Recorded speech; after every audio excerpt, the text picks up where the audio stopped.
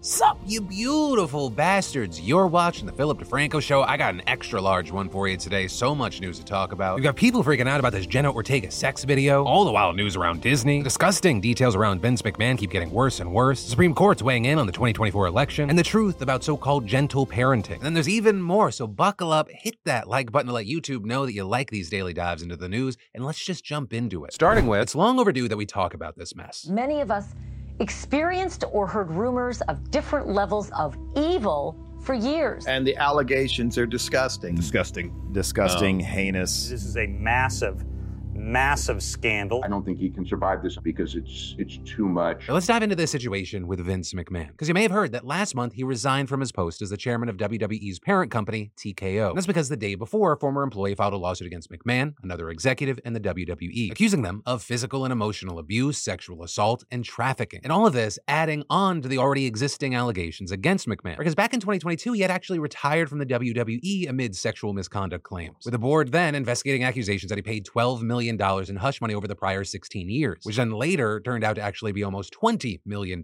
With then months later, McMahon paying millions of more in dollars to settle a lawsuit alleging that he raped a former wrestling referee in 1986. But then, after all of that, he ended up returning to the company the next year. Though now, with everything that we're seeing, it appears that he may be gone for good. With all this, the devil is in the details. So to understand how one of the biggest names in wrestling fell so hard, we gotta go back to 2019. Because that is when former wrestler Ashley Massaro died, with then her lawyer releasing a sworn affidavit detailing what happened to her way back in 2006. Because while on tour with the WWE at a military base in Kuwait, she said that a man claiming to be a doctor injected her with a paralyzing drug and raped her. And her saying, despite being unable to control my movements, I remained fully conscious for every second of the attack. And then after word spread about this incident, she claimed that McMahon and other executives pulled her into a meeting about it. And they told her not to talk about what happened, partly to preserve the company's relationship with the military. Though in a filing the next month, the WWE called the claim a stale and baseless allegation, denying that Ashley had ever reported a sexual assault to anyone affiliated with the company. But since then, more details have come out, casting doubt on the WWE's denial. For example, you had Paul London, a former WWE wrestler who dated Ashley when they were both with the company, saying, "She would be crying to me because Vince was propositioning her to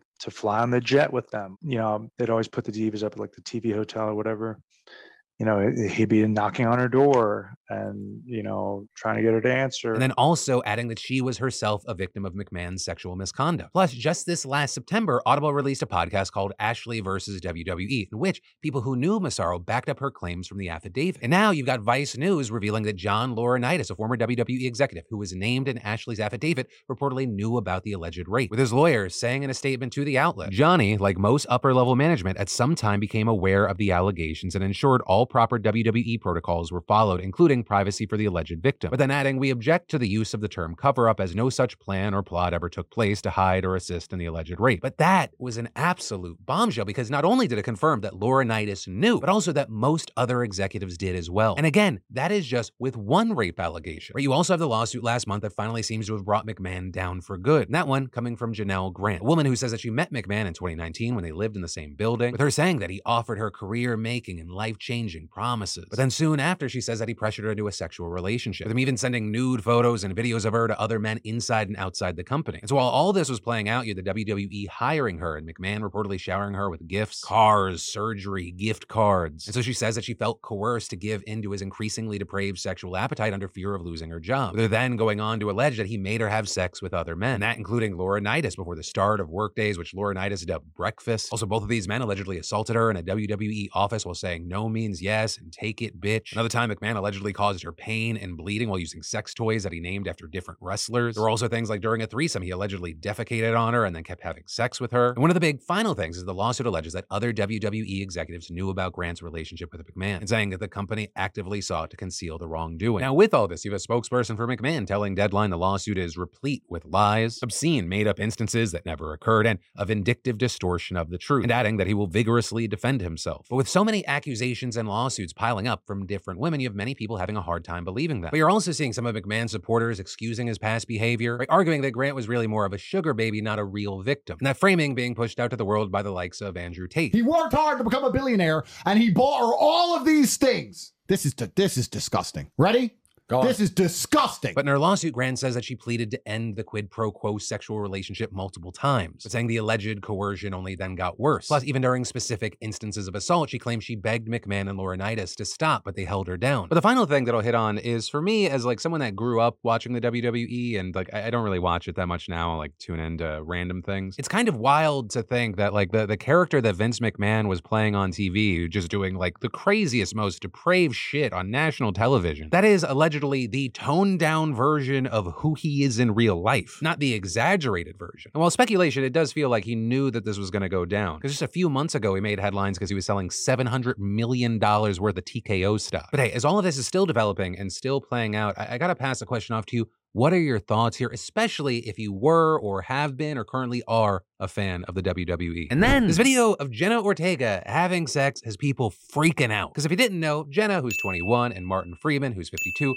star in a movie together called Miller's Girl. And there are these videos of intimate scenes where, how do I describe it? Bilbo Baggins is treating Wednesday like the One Ring. They have prompted strong reactions for a number of reasons. In the movie, Jenna plays an 18-year-old student who gets tangled up in an inappropriate relationship with her teacher, with many just grossed out by the considerable age gap between the two actors. Meanwhile, you had others saying things like, I get some people don't want to see certain scenes in Miller's Girl, I also don't, but treating Jenna Ortega like she's a child forced to take on certain projects or film certain scenes is so insulting to her and her work. But a big part of the reason that we're talking about this today is, all that online discourse, it ended up making its way to the film's intimacy coordinator, Kristen Arjona, who then said in an interview that Jenna was very involved in the entire process for the intimate scenes and saying, there were many, many people throughout this process engaging with Jenna to make sure that it was consistent with what she was comfortable with, and she was very determined and very sure of what she wanted to do. And adding, part of my job too is supporting her decisions. I adapt to whatever is the comfort level of my actors, especially on a production like this, where there is a large age gap between the actors. And again, making sure, especially with someone who's significantly younger, that they are giving continuous consent. She then went on to say that they discussed the levels of nudity that both actors were comfortable with, as well as talking about modesty garment options to keep their bits separated. Also, reportedly, each actor was given information about the scene 2 days in advance, and she stressed that they also had the option to change their minds the day of, if they were no longer comfortable. She also added that the cast and crew had discussions about these scenes before they were filmed, and they even used test audiences to get a feel for whether the scenes were, quote, too much. But with all of that said,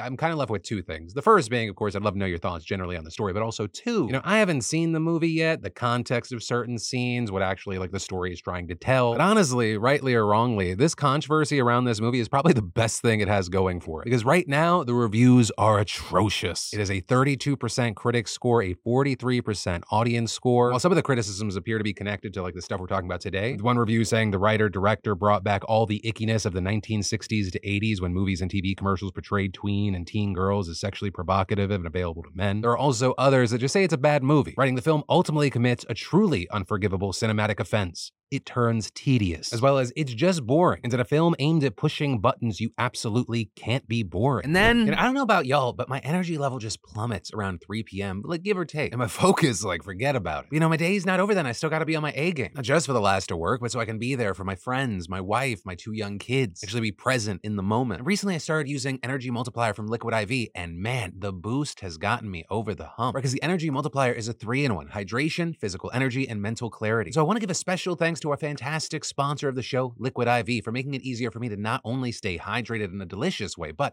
help me through my day. These energy packets are comparable to 1 to 2 8-ounce cups of coffee, and they're great for brain power, alertness, focus, and fatigue, and work faster at hydrating you than water alone. They have great flavors like yuzu, pineapple, and mango tamarind. I usually drink Liquid IV during my workouts, and now I've added the energy packs into my midday routine. It's super easy. Just tear, pour, shake, and drink. And did I mention that it tastes great? And get this, from today, February 8th to the 14th, you can get 25% off your entire Liquid IV order. Just click the link below and use code DeFranco.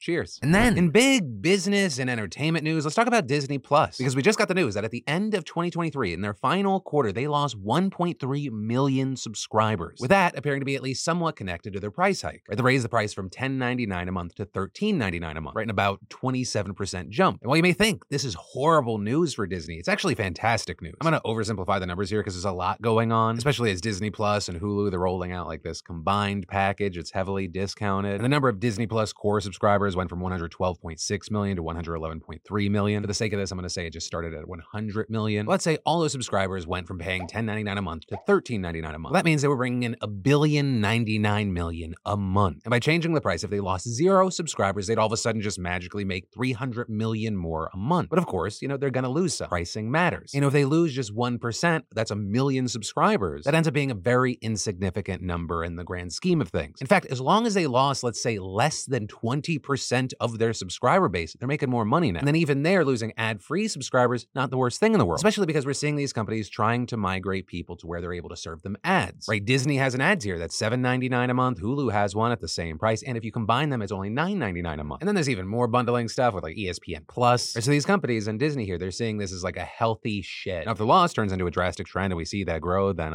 maybe that changes the situation. But those are largely not the trends that we've been seeing in this space. And it's also important to note with Disney that all of this isn't happening in like a tiny bubble. Because the corporate side of Disney has been incredibly tense in recent weeks, with activist investors like Nelson Peltz of Trian Fund Management and Blackwell's Capital each leading their own proxy campaign with their eyes on seats on Disney's board, which obviously CEO Bob Iger, not a fan of, saying these activist investors are the last thing the company needs. So not really new ground here. Like Peltz, for his part, has been fighting for a while. But Disney's saying that he's tried 24 times to get a seat on the board. So as Disney stock continued to decline in 2023, that prompted Peltz to start this new campaign, which is also why the subscription price change is such a big deal. Right? It's slashing Disney's streaming losses, which is especially important because, they've had some box office flops. Wish, The Marvels, the new Indiana Jones movie. All the while, Bob Iger saying, I'm getting this shit back on track, don't worry. And yesterday, we also learned that Disney's per-share earnings for the last quarter were 23% higher than what Wall Street predicted. And specifically, they're citing the revenue, the profit, and margins in their theme parks, which is especially notable because for the first time ever, all of Disney's overseas parks turned a profit. And in fact, the theme park and consumer product division brought in over $3 billion in profits. And then going back to streaming, Iger's saying, it's not going to be losses, saying that Disney streaming will be profitable by the fall of this year, and saying forget about losing even more subscribers, saying they are on track to add 5.5 million subscribers this quarter alone. And then, of course, it doesn't even stop there because just crazy news. Disney also is making headlines because they're investing $1.5 billion into Epic Games, or the creators of Fortnite, saying that they'll work with the studio to make games in an entertainment universe where fans can, quote, play, watch, shop, and engage with content, characters, and stories from Disney, Pixar, Marvel, Star Wars, Avatar, and more. Which usually, the cynic in me would go, that just sounds like a bunch of buzzwords. But honestly, given what a fantastic job Epic Games did with Lego Fortnite, whatever this is going to look like actually has a chance to be good. And then, I guess, just for good measure, with Disney announcing they made a deal with Taylor Swift to bring the Eras Tour concert movie exclusively to Disney Plus in March, along with announcing a teaser for Moana 2. While you have activist investors out there giving quotes, kind of calling bullshit on this, my response is, I don't know. The main thing all this news kind of confirms for me is the devil may work hard, but Bob Iger works harder. Though, I've also never seen them in the same room together at the same time. And then, the Supreme Court just heard possibly one of the most important cases of our lifetime. Again. Because today, the 9 justices listened to arguments about whether Trump should be banned from running for office because of his actions around the insurrection. With all of that, of course, stemming from a legal challenge brought by Trump against the historic and unprecedented decision by Colorado's Supreme Court to remove him from the primary ballot under Section 3 of the 14th Amendment. With that notably banning people from holding office if they've sworn an oath to uphold the Constitution and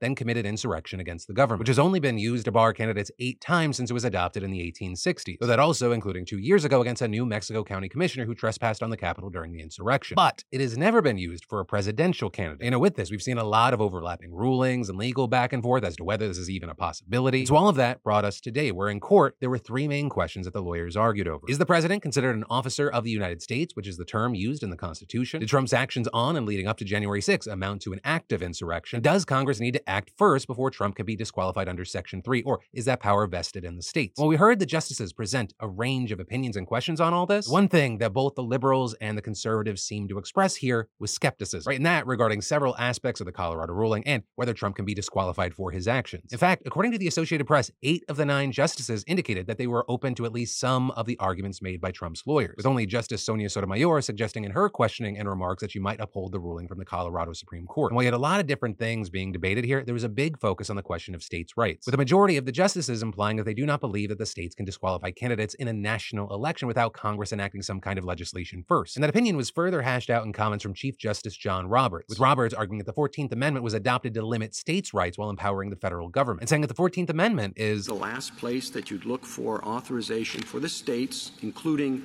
Confederate states, to enforce, implicitly authorized, to enforce the presidential election process. And that was also echoed by liberal justices like Kagan. I think that the question that you have to confront is why a single state should decide who gets to be president of the United States. Also notable is that there was more limited questioning from the justices regarding whether Trump actually engaged in insurrection. We did see this back and forth between the lawyer for Colorado voters and Justice Brett Kavanaugh, with the justice pointing out that Trump has not been charged with insurrection in any 4 cases and 91 charges that he faces. Some of the rhetoric of your position seems to suggest unless the states can do this, no one can prevent insurrectionists from holding federal office. But obviously, Congress has enacted statutes, including one still in effect, Section 2383 of Title 18, prohibits insurrection. It's a federal criminal statute. And if you're convicted of that, it says, shall be disqualified from holding any office.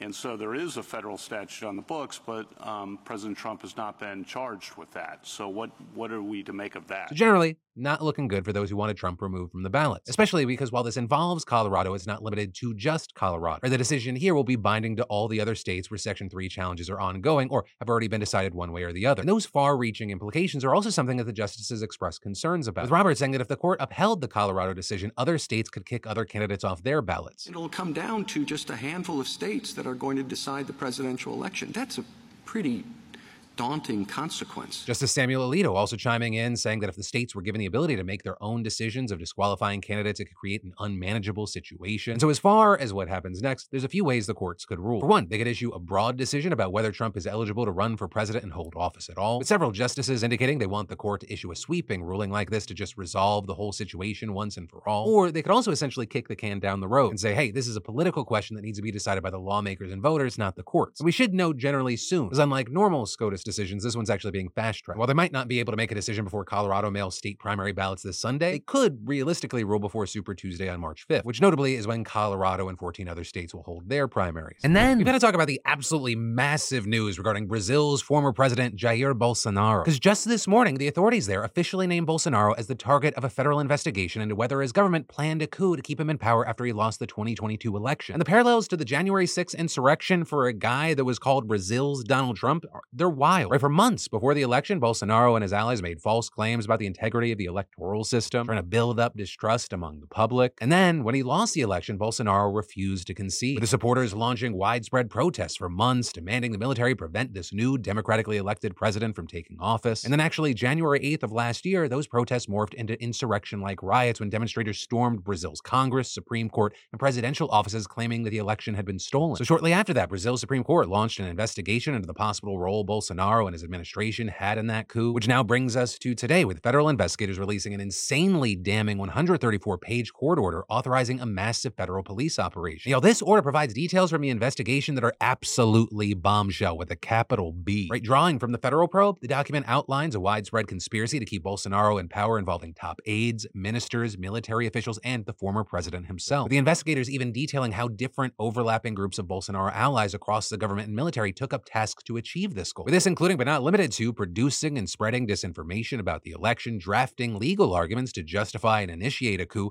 recruiting more members of the military to help launch a coup, spying on judges, including the leader of the Supreme Court, so they could arrest them when the coup was launched. And that's in addition to encouraging, guiding, and even financing protesters who eventually stormed the Capitol. And while much of this work was done by people close to Bolsonaro, his fingerprints are also all over this, with investigators alleging that he was present for key meetings and detailing his deep involvement in the effort to sow disinformation. Which, I mean, that's already established. He's banned from public office until 2030. But potentially the most damning thing is that they also found that Bolsonaro himself was directly involved in drafting a decree to execute the coup, with him specifically providing edits on sections of that decree that would have set up new elections and directed the arrests of key government officials, with those including leaders of the Supreme Court and Senate. And keep in mind here, everything that I'm talking about, this is just like the top level highlights. Or we're just scratching the surface on this authoritarian creme brulee. This is a massive and super detailed document. And also, and this is a key thing here, this doesn't just outline alleged wrongdoings. This is a court order that explicitly authorizes specific actions, with federal police announcing they have now issued 33 search and seizure warrants and made 4 preventative arrest warrants, with those including some of Bolsonaro's closest allies and some of the most senior government officials like ministers and heads of military branches. Now, with this, Bolsonaro, for his part, was not among those raided or arrested, but the fact that he was named as a target shows that he is clearly implicated, as did the fact that he, like others, was ordered to surrender his passport to authorities, which experts say could indicate the possibility of a future arrest. And so it's going to be very interesting to see how all this plays plays out, because what we are talking about is a full-blown government conspiracy involving a ton of the top people and even potentially the former president himself. And with how everything's set up right now, regardless of what specifically happens, it is very likely going to be huge. And then, are you looking for that fun gift for someone on Valentine's Day? Maybe the gift that's not only for them, but maybe for you. Well, look no further, because one of today's fantastic sponsors has you comfortably covered. Look no further than to MeUndies. You know, Lindsay and I have been fans and consumers of MeUndies for years now. We love them. You know, huge fans of the different designs they offer. Also, I'm a fan of how comfortable and durable they are. They last great for years. I only had to get new ones because, you know, my body has changed, which is also a big thing too, because MeUndies is an all-inclusive line with a look for everyone sized extra small to 4XL. And there really is something for everyone, from black classics to fun expressive prints. And right now they have Valentine's Day prints like electric hearts and lovebirds. And it's also not just comfortable underwear. MeUndies actually has joggers, hoodies, onesies, and more. And their signature fabric's soft and warm while being breathable, stretchy, and just staying comfy. It's an ideal all-day wear. And get this, if you're not happy with your first pair of undies, no worries, it's on them. And I think it's important to point out that they use sustainably sourced materials and work with partners that care for their workers. So this Valentine's Day, give someone that gift that'll always have them thinking of you, and get 20% off your first order plus free shipping. All at MeUndies.com/DeFranco. It's MeUndies.com/DeFranco for 20% off plus free shipping. MeUndies, comfort from the outside in. And then, next up, we need to talk about gentle parenting. But to start things off, I gotta ask you, what do you think gentle parenting is? Because if you asked a dozen parents, what does that mean? You might get a dozen different answers. Right? Everyone's interpreting and applying it differently. There's tons of noise and misconception. And it's become a very popular parenting style, and one that people love to talk about. I mean, on TikTok, just the hashtag for it alone has over 5 billion views from parents explaining how they use gentle parenting in their lives and what it looks like for them. And because there's such a mess around what the hell is actually going on,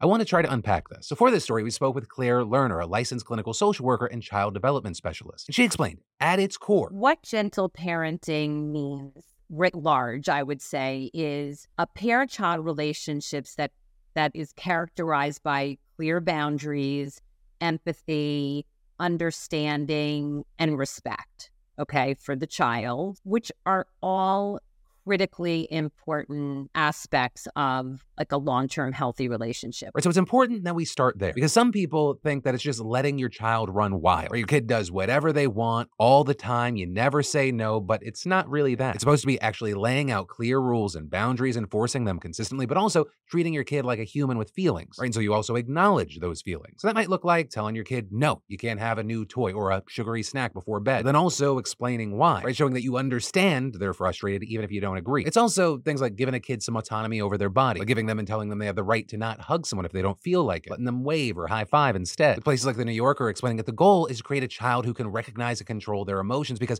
their emotions have been validated, which should help them be self-regulating, kind, and conscientious. Right? And all of that at least looks a little different from how previous generations were raised. With Lerner noting that a lot of people had the do as I say because I said so rule, which my parents definitely loved. They also loved the do what I say, not what I do, because, you know, fun bonus points for being hypocrites. But also you have situations where toddlers are just getting punished for things they weren't capable of understanding was wrong. Now we know that, you know, even babies are deeply feeling humans. The way you talk to them, the way you nurture them as they grow, the way you encourage their independence and help them learn how to manage life's frustrations and disappointments is through empathy and teaching, not punishing. And with this, a report from The Conversation going so far as to say that, quote, perhaps gentle parenting is more than just a parenting style. It's also a rejection of the parenting styles of previous generations. Right? So it's not some kind of free-for-all, but it's also not enforcing militaristic compliance either. It's not like you're loving your child or you're setting limits. Like, the limits are a critical part of loving your child because it keeps them healthy and safe, and it helps them learn to adapt and be flexible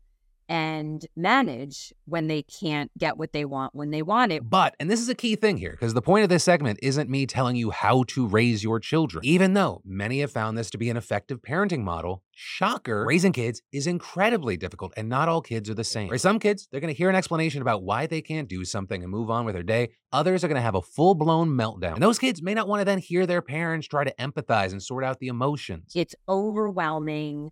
They can't process it.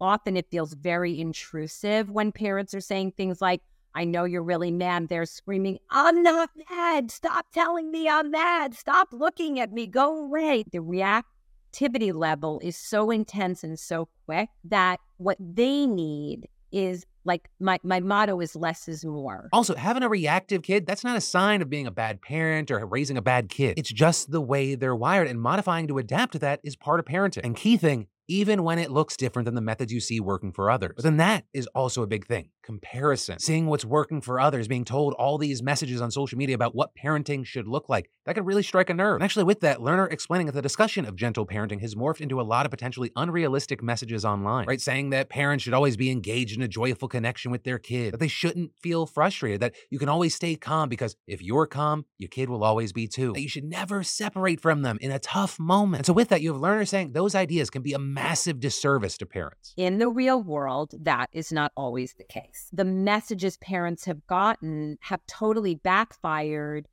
and parents have internalized that as there's something wrong with them, right? That they can't be a gentle parent and there's something wrong with their child. And again, everything can be different. That's not to say that these messages are false in every single scenario. Some kids are calm and will roll with every punch, but some kids are more prone to stress and they're going to have a tantrum. When you have a toddler kicking and screaming, parents are only human. They start to feel just as exasperated. So even though gentle parenting leads with empathy, Lerner explained that parents are not bottomless pits of empathy. They have breaking points, and that's okay. It is okay to take a moment for yourself to get that out, get situated. Just be careful if you use that moment to go to Instagram Reels or TikTok, because there's no shortage of parent influencers who will make it seem like gentle parenting is this one-size-fits-all magic wand. When you have parents who are going through this rough moment, seeing that, they can start to internalize their stress and exhaustion. It's so debilitating. I mean, I talk to parents on a daily basis who are in tears. It is incredibly distressing, and they blame themselves, which erodes their ability to be there for their child. And also what adds to the exhaustion and the confusion is that so much of the online conversation around gentle parenting can be so vague. There's so many ideas that can be applied in different ways. You look left, you're told one thing. You look right, they say another. Which is why it's not surprising to see this report where the conversation spoke to parents using gentle parenting. And a lot of them were just at the end of their rope, with the report saying that many acknowledged without prompting they were struggling to feel competent. And 40% of these parents expressing that they were hanging on for dear life, that they felt like they had no clue what they were doing. It was making them feel exhausted, uncertain. They were going hard on themselves. Right? Some don't have a strong support system. Others, they're suffering from information overload, like we are with a lot of things, but especially here. And this is, you have Dr. Cara Goodwin writing a piece for Psychology Today, noting that when parents experience this overload, they actually have more difficulty making informed choices, and that parents who feel inclined to constantly research have lower confidence in their parental skills. So again, that's not to say that everything parents see online is going to have a negative impact. Or you've got articles and creators on social media trying to dispel many of the myths about gentle parenting, which is also why you had Lerner saying that parents should trust their intuition, and if they see something that makes them feel like they're being a bad parent,